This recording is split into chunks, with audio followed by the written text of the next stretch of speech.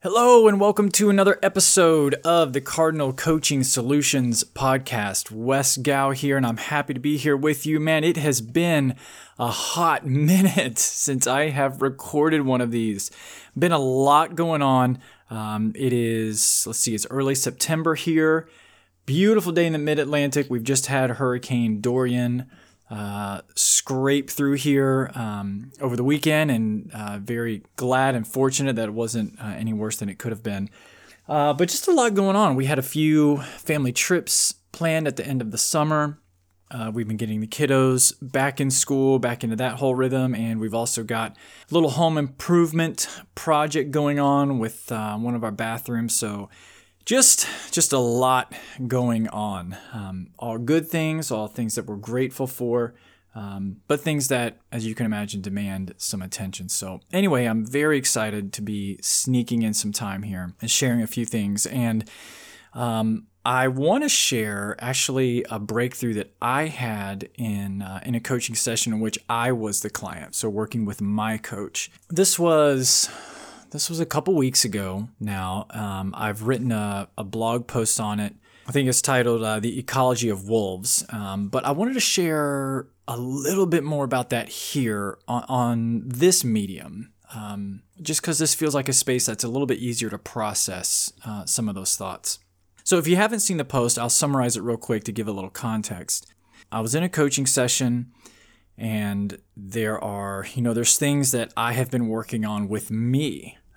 There is a person that I envision. There's a person that I want to become for my sake, for everyone's sake. And so my coach has been helping me work through those and of course, set some actions and accountability and things like that. And I made a comment in this particular session a couple weeks ago. I had just made this comment. The hounds have been at my heels, or the wolves have been at my heels. We were kind of using that metaphor of wolves. And I made this comment. I don't even remember exactly where in the session. I made this comment. It all belongs somehow. And it's a phrase that I've used a lot. It's a phrase that I believe in, that everything that happens to us belongs in some way. Even the hard things, the difficult things, the things that we would never choose to write into our lives. But somehow finding a way to hold a posture of this belongs in some way. And I made this statement, and I don't even remember what the coach said exactly. But it was something along the lines of, yeah, even the wolves belong in that forest. And guys, I can't tell you, there was like this flash, firing of synapses in my mind. And suddenly, I do remember I actually sat back in my chair, because we were doing this session via Skype, and I sat back in my chair and felt the weight of that realization. What I mean by that is this.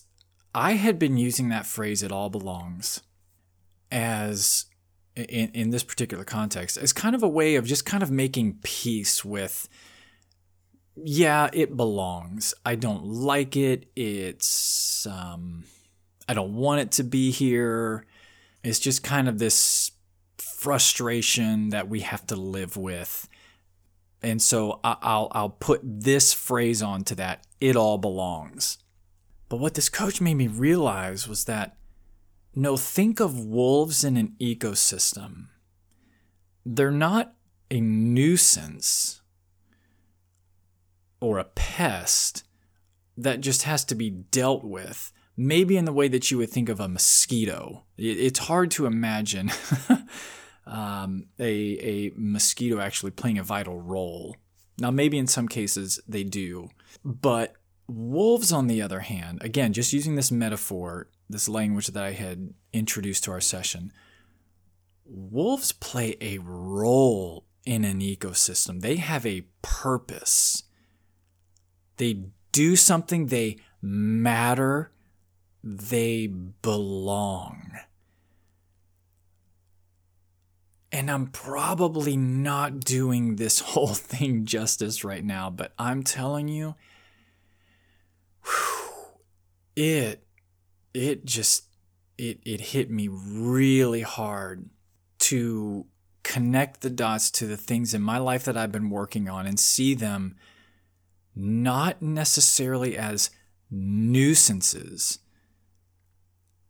frustrations that I just have to deal with until they're gone, but to see them as they play a role. There's a purpose. And what that does then is, rather than me trying to outrun the wolves, rather than me going to battle against the wolves, turning around and becoming a student of the wolf, asking, inviting, what are you telling me? What are you here to teach me? What am I not listening to? Now, I know that's very metaphorical and theoretical, and so I'm going to give you an example in my personal life. And this is kind of why I wanted to share this via this podcast versus try to find a way to sift through all the wordsmithing of it. Probably about 5 years ago now, actually maybe longer, maybe closer to 6 years. Boy, I went through, I guess maybe some kind of like a mental and emotional collapse. I just collapsed internally in a way that started showing up physically.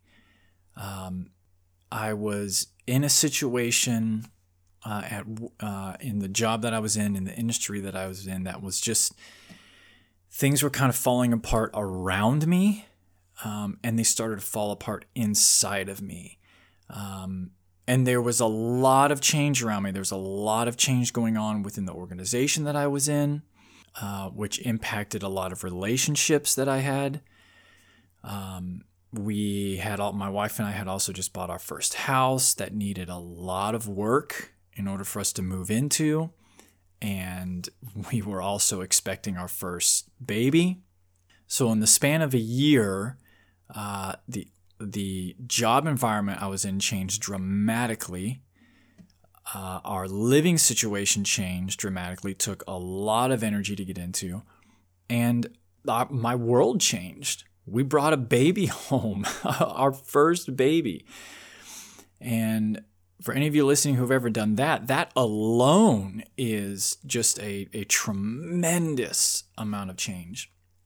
And what I started to notice was that internally I started to crack under all of that. And I'll just get more specific here. I've never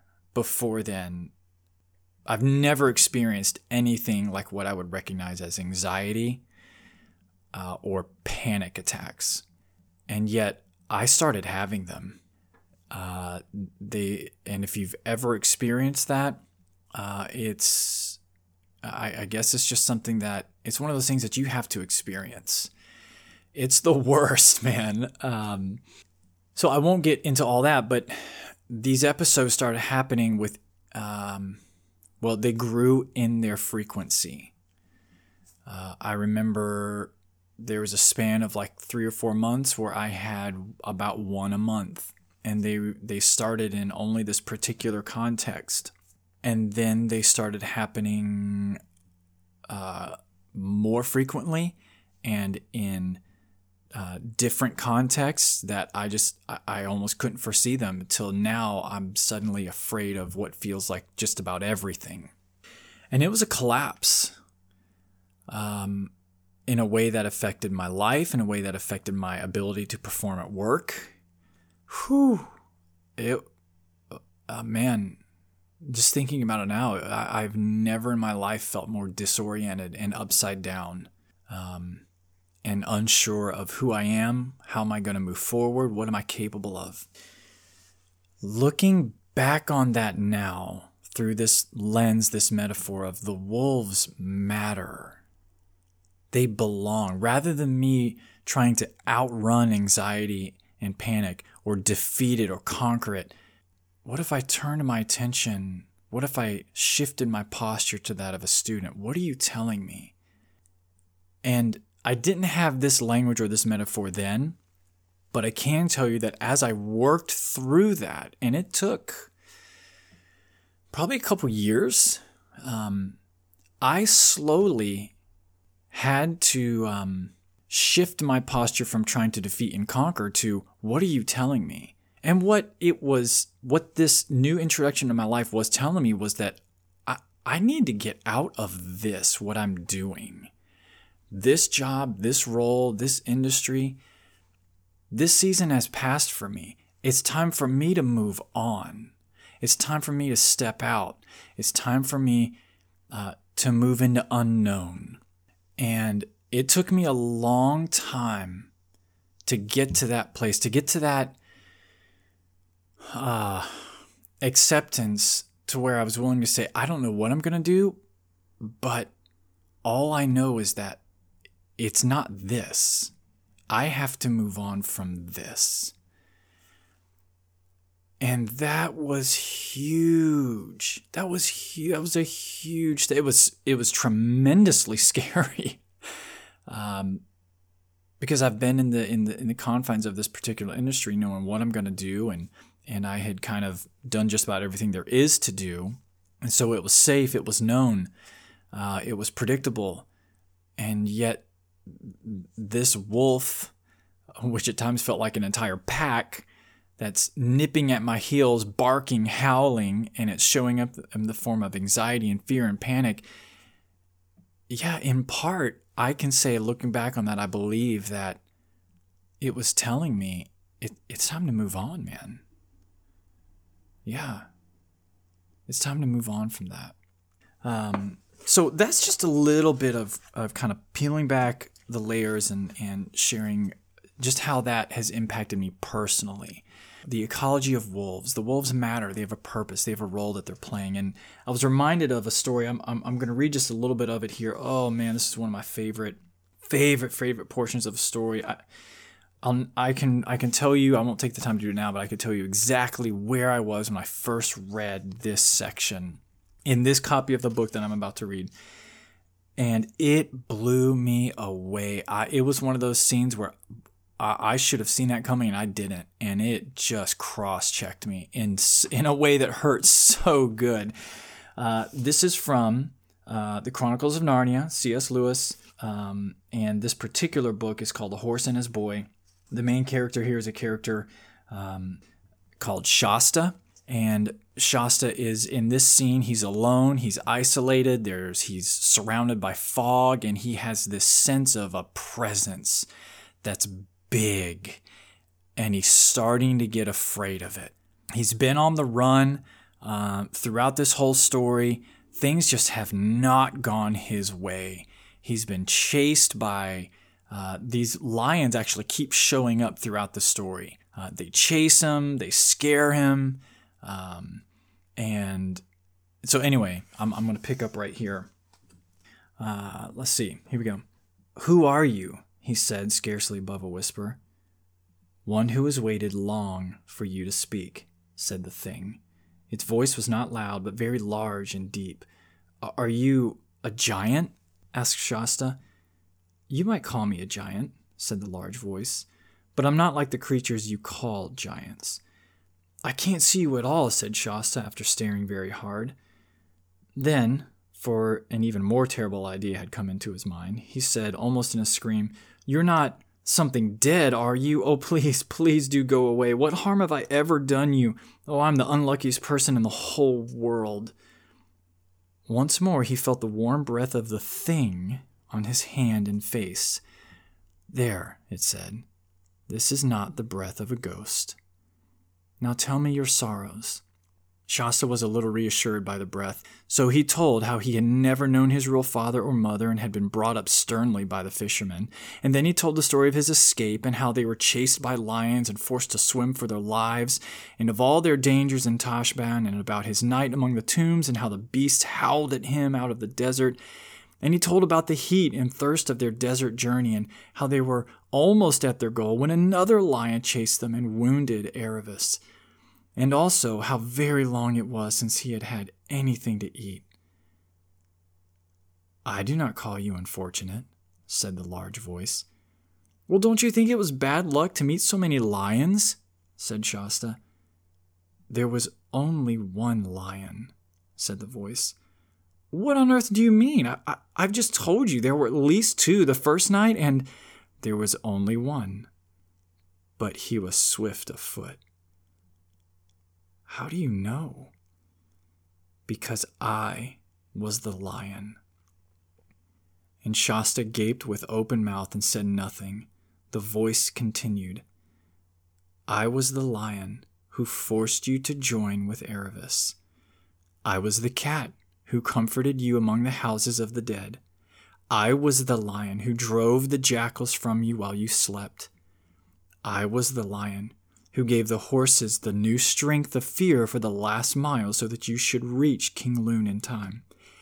And I was the lion you do not remember who pushed the boat in which you lay, a child near death, so that it came to the shore where a man sat, wakeful at midnight, to receive you." Oh, man. Kind of gave me, it gave me goosebumps all over again. So that's just a little connection that I wanted to share, something that's been powerful for me in my life. Realizing that the wolves or the lions, they matter. They're playing a role in the ecology, in the ecosystem of your life. What would shift for you if you turned your posture to them and made an invitation? What might you learn? Who might you become? Thanks for listening, and we'll do this again soon. Thanks so much for joining me on this episode of Cardinal Coaching Solutions. If you're interested in learning more about any of the topics we discussed today, or if you'd like to investigate working with me as a coach, please visit www.cardinalcoachingsolutions.com and connect with me personally over email at Wes, that's WES, at cardinalcoachingsolutions.com. I offer my first session absolutely free, and I'd be honored to help get you going. I can't wait to hear from you.